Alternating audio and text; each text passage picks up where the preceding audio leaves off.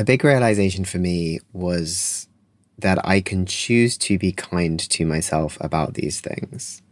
That I can choose rather than saying, this is something that's wrong with me and I have to fix it. I can instead choose to say, this is a part of me and I can work with it. And that makes things significantly easier.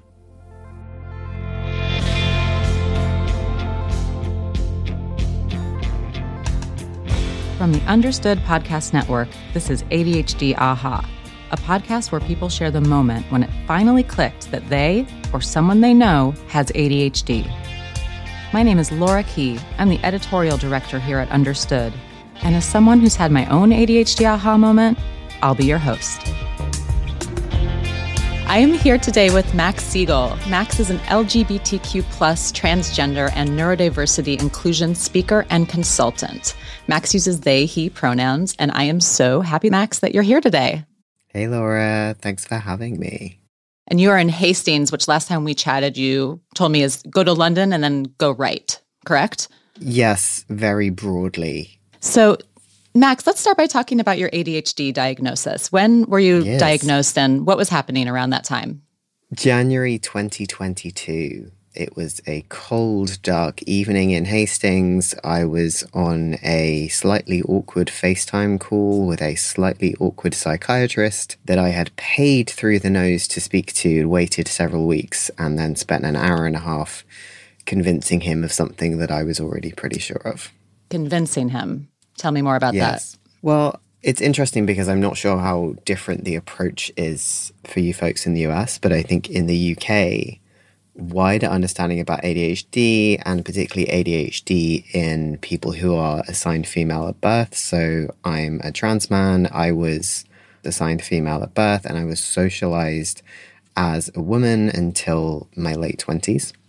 So the language around ADHD hasn't really evolved since sort of late 1990s, early 2000s. So, for example, the forms you have to fill in here that they give you to tick the box or rate yourself XYZ on these ideas are what I understand to be quite antiquated or at least out of date symptoms, I guess. So things like, does this person always seem to be on the go? Does this person fidget with things? And it's like, yes, I do fit into these, but actually the majority of the symptoms I struggle with are only just starting to be recognized. So when I say convince, it was more of I'm going to speak specifically about the things that I know you're looking for because I need this. And that's not to manipulate the outcome. It's just because I understand from the paperwork you've sent me and the research that I've done that you will be placing a higher emphasis on things which I don't find as difficult. And what were the kinds of things that you were struggling with more that would be ADHD symptoms? Anxiety, rejection sensitivity, forgetfulness, demand avoidance, massively, any kind of interest-based issues. So particularly for me at the time, I was still working in a full-time job for a online dating app. And if I was doing a task that I found interesting, I would smash it out of the park. If I didn't like it, I either wouldn't do it, which if you've ever had a full-time corporate job, you will know is rarely an option. Or I would do it badly, it would be late, and I would end up frustrating the people I was working with, particularly my CEO, because it was a small company, because she would be coming to me and saying, Max, why haven't you done this? You had a clear deadline, you knew you had to do it. And the answer was, I didn't want to the point that every time I tried to, I was completely paralyzed. That doesn't go across particularly well. But I also think my own understanding of ADHD is still growing. I am a baby in ADHD terms, even though I was diagnosed at 29. I'm still very much learning so much about this. And there are so many things that I am still realizing, oh, that's an ADHD thing. I had no idea. So it was very much a balance of saying, I know what I need to say, but I also know what isn't correct. And I don't think that the person who was diagnosing me was trying to catch me out. I just think he was adhering to a criteria which is outdated and not necessarily practical for the socialization that I've had. Yeah, I'm not familiar with the differences between how diagnosis works in England versus the US, for instance. But what you're saying sounds really familiar to me as a woman with ADHD, not recognizing the symptoms because they were actually very similar to what you were just describing around the anxiety and the paralysis, the forgetfulness, et cetera. And it was very easy to just blame them as character flaws. Yes, I'm just lazy. I'm just stupid. I don't care enough about my job. This is my fault. Rather than actually there is a real medical thing which is making this difficult for me. Tell me more about what led you to that conversation with the psychiatrist. The reason why I decided to pursue a diagnosis was two specific reasons. The first one was validation, which I think so many people can understand, because no matter what you do, there's always going to be a part of you that thinks, am I faking this? Have I made this up? Do I just want an excuse? That doesn't go away, by the way. Yeah. No. And it's something I also went through with transition. And now I realize, reflecting back on it, that if you have ADHD, people who don't have ADHD don't spend that much time thinking about whether or not they do. They don't spend that much time asking and answering those questions. But I think I needed that validation. I needed someone to say to me, I am a medical professional who specializes in this, and I'm going to tell you that you have ADHD. The other thing for me was to be able to try medication. At the time, I was working in a full-time job, and I liked the company I was working for, but I was really struggling. And I actually remember saying to my partner, I need to know, is this job a problem or is it my ADHD? Turns out it was both, but I needed to know if I can just take some medication or try some medication that allows me to focus, is that going to make this experience a lot better? Medication actually didn't turn out to be a long-term solution for me, but what it did tell me is that if I am medicated to the eyeballs and I can focus on anything and I still hate what I'm doing, it's time to leave. Is that what happened?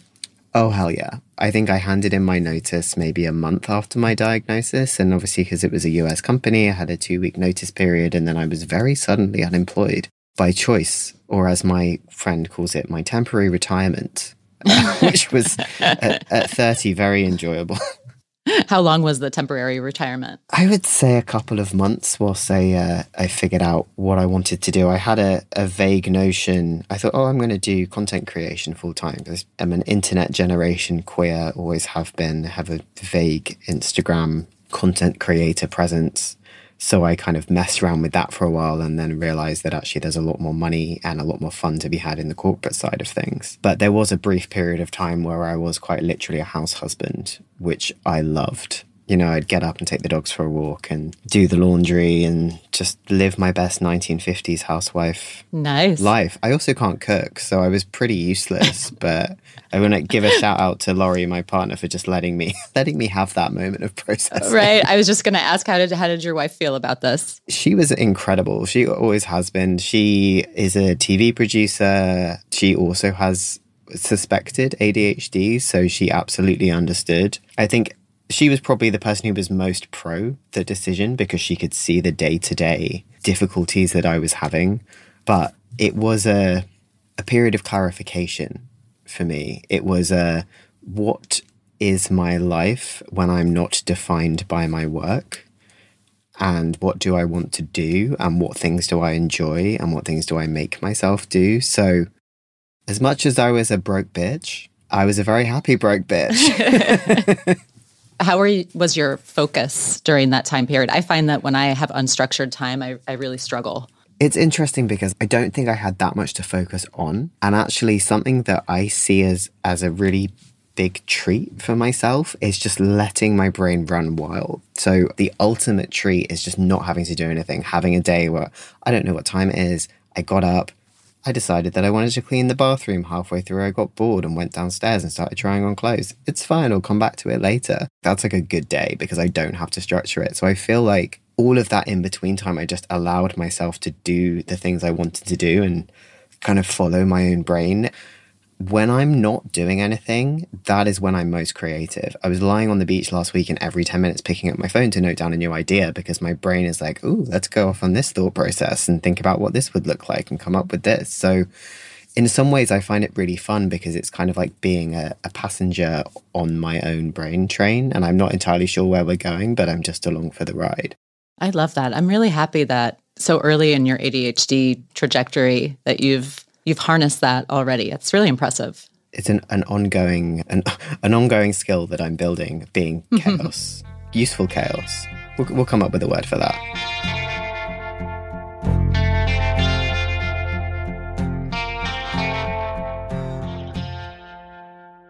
I remember when I mentioned this to you and we chatted last, you were nodding your head a lot when I was talking about the hormonal connection to ADHD. And I wonder if there's anything that you want to speak to on that front. Oh, for sure. Laurie and I will quite often refer to our house as the house of hormones because I'm on testosterone for transition. I have been for about 2.5 years. Laurie, babe, I'm sorry if you hear this. I'm going to drop you in it. Laurie's going through perimenopause. I mean, I'm on my way, Laurie. If you're listening, Laurie, we can talk. Occasionally she'll kind of forget that I was a woman for a while. And she'll be like, oh, you wouldn't understand. Sometimes this happens when you're on your period. And I'm like, babe, yeah.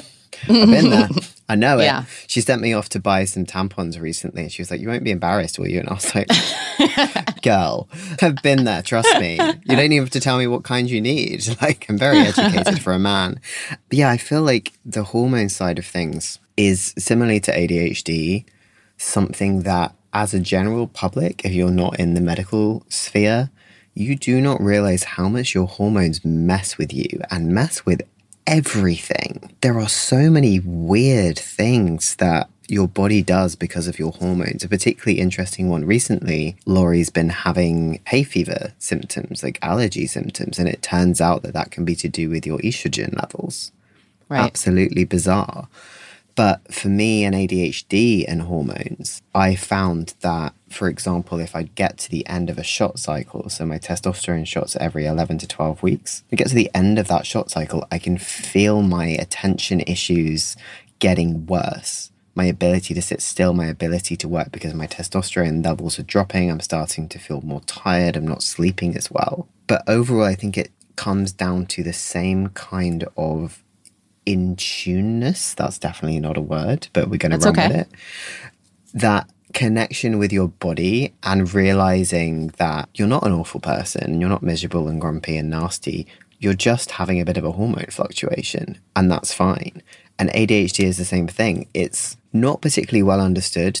A lot of the time you will speak to a medical practitioner and they'll go, we're going to try this. And that's always the word try. Because they don't actually know. And yes, most medical treatment is a combination of trying different things. But if you went in with a broken leg and they said, we're going to try putting a cast on it, might not work, you'd probably think, that's weird. Like, surely you know how to treat this. Whereas with hormones, the same with ADHD, the same with transition-related things, it's a bit like, yeah, we think you have this thing and we're going to try this thing. It might not work, might make you feel significantly worse. Sorry. And then they just leave you to it.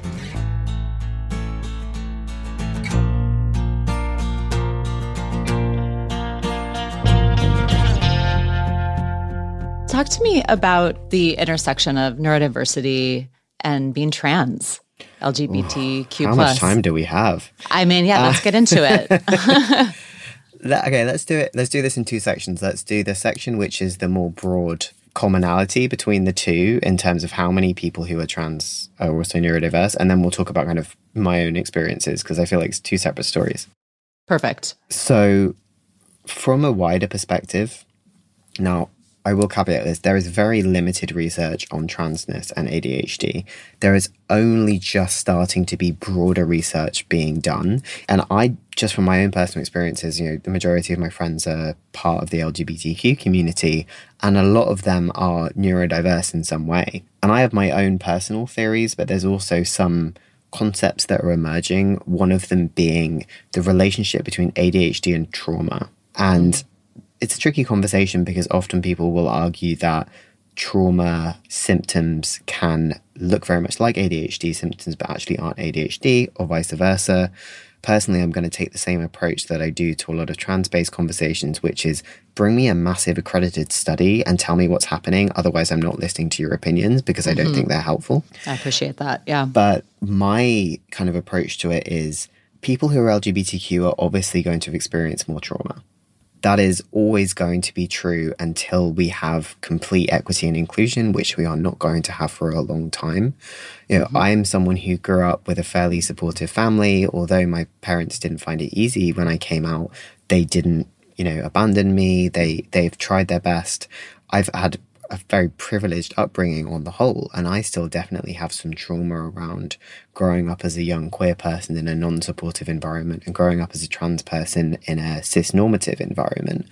So I think that you will see that connection with trauma, but on a more broad level, I think that being queer, being trans, having any kind of connection to the LGBTQ community forces you to have more introspection, because you have to find that out within yourself. In a world where it is assumed that everybody is heterosexual and cisgender until proven otherwise, you have to do some pretty deep soul searching to figure out who you are. That soul searching matches the soul searching that people are doing with ADHD.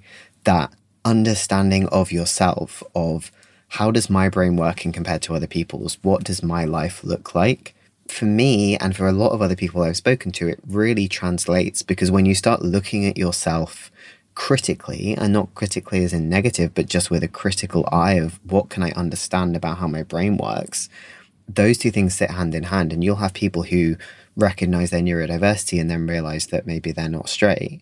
You may have it the other way around. You may have it like me, it was all kind of intertwined. But I think there's a lot to be said about the self-reflection that is required to be able to recognize something within yourself, to know what you don't know, because you're not taught that. You have to kind of piece it together. On the flip side, for my own experiences of transness and ADHD, the parallels are absolutely wild. There is so much intersectionality there, and the best example I can give you is actually based on something that's happening in the UK right now. A couple of days ago, the BBC, British Broadcasting Corporation, has a program called Panorama, which has been around for decades, where they effectively investigate a certain topic. They famously lied to Princess Diana to get her to go on the show, but that would be a full tangent. Yeah. They recently released a program which was effectively an expose of private ADHD diagnosis clinics in the UK, so meaning the ones that you have to pay for that I went through that aren't on the National Health Service.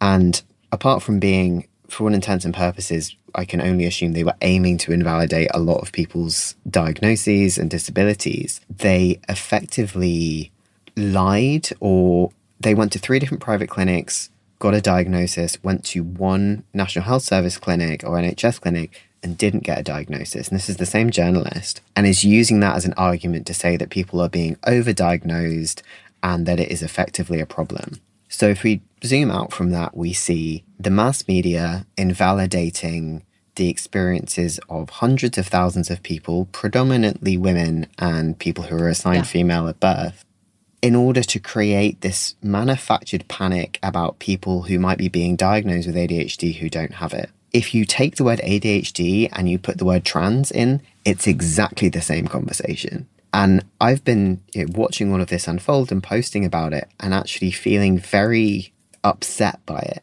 because it feels exactly the same as being trans in this country. A group of people who don't know you, don't know really anything about your life, are not medical professionals in this field, have decided that they have an opinion about something you're experiencing. And rather than thinking, wow, this person is finding this thing really hard, we should help them, they think, I'm going to prove that you're lying. And that sucks, for lack of a better word. Yeah. Where do you think that comes from? Why the panic around ADHD? Oh, I mean, we've got some deep psychological evaluations of the British media. I think that people are really scared that people will use any excuse not to contribute to society. It works the same with transness, but anyone with an ADHD diagnosis or suspected ADHD will be familiar with the idea of, oh, you just want an excuse. You just want to be lazy. You don't want to take accountability for your behavior. People see something that they don't understand. It's a fairly easy target. It's a distraction.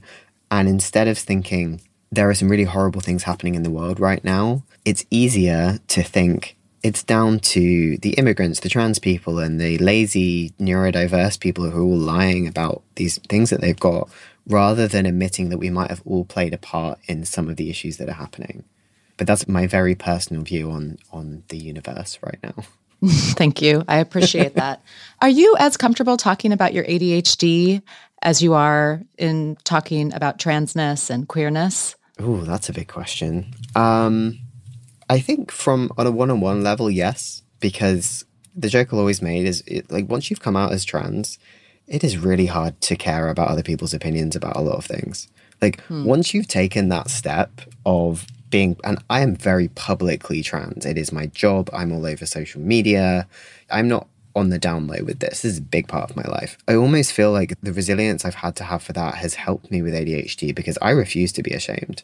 I refuse to not talk about this. I refuse to take it as anything other than just a genuine part of me, which is right here, exactly the same as my body, exactly the same as every other personality trait I have. Because I spent a huge amount of my life living in shame and fear and sadness, and I actively grieve for the experiences that I missed because of that. I refuse to do it again. So as much as I give kind of trans inclusion talks to audiences of hundreds of people, I'm not quite there yet with ADHD because I don't feel like I have that experience quite yet. But I definitely try and apply the same, let's be really honest. So my old boss would call them the squeaky bum moments. Wait, what? So it's kind of like, when you're going to say something and you're a bit like, oh God, I can't believe I'm about to say this. You need to have an awkward conversation with your kids or your parents or something. And you're like, oh, this is going to be really awkward, or a partner. My old boss would call them the squeaky bum moments. And she would always say, these are the most important things to say. Anything that makes you feel a bit weird, anything that makes your stomach hurt is the most important thing to say. And that is my ethos with everything, is that I'm just going to say it, because British people are famously stiff upper lip. They don't say what they mean, and it drives me nuts. I'm neurodiverse. I don't understand you. Tell me what you want. So that's how I communicate, is that real upfront, I'm just going to talk about it. If it makes you uncomfortable, that's on you. I love that so much. That's great advice. If it makes you uncomfortable, it's important to say it. Yeah. Yes. Hell yes. Max, is there anything else you want to share with the ADHD AHA audience? Anything at all? I'm going to share a quote that I actually did a talk about earlier, which is, there are no rules. I have a tattoo that says it. If I can show you. Can you see that? I can. I love This is where I used to write my to-do lists when I was a kid, so I couldn't lose them. That's brilliant. And is that why you put the tattoo there? Yeah. And the reason why I have this is because I like to remind myself that a lot of the time, the things you think you need to do, things you think are an absolute given, you don't have to do it. You can opt out. You don't have to. If you don't want to go to this party because it's going to be really loud and you don't like loud spaces, don't go. You want to see people who are going, go and have a coffee with them somewhere else. You have to make decisions based off what is going to be best for you, because otherwise things are just going to suck for a really long time. Take it from someone who, in a lot of people's opinion, made a change that isn't even possible. And I'm here and I'm fine and I'm happy. So the next time you think, well, I can't do this or I can't do that, or, this isn't real, take it back to, is this a rule or is this a choice? And make the choice that's best for you, because you'll probably be quite a lot happier. Thank you so much, Max. And thank you for being here today. It's been so lovely. Thank you for having me.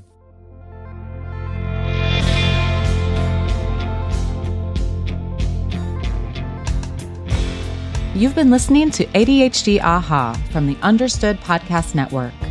If you want to share your own AHA moment, email us at adhdaha@understood.org. I'd love to hear from you.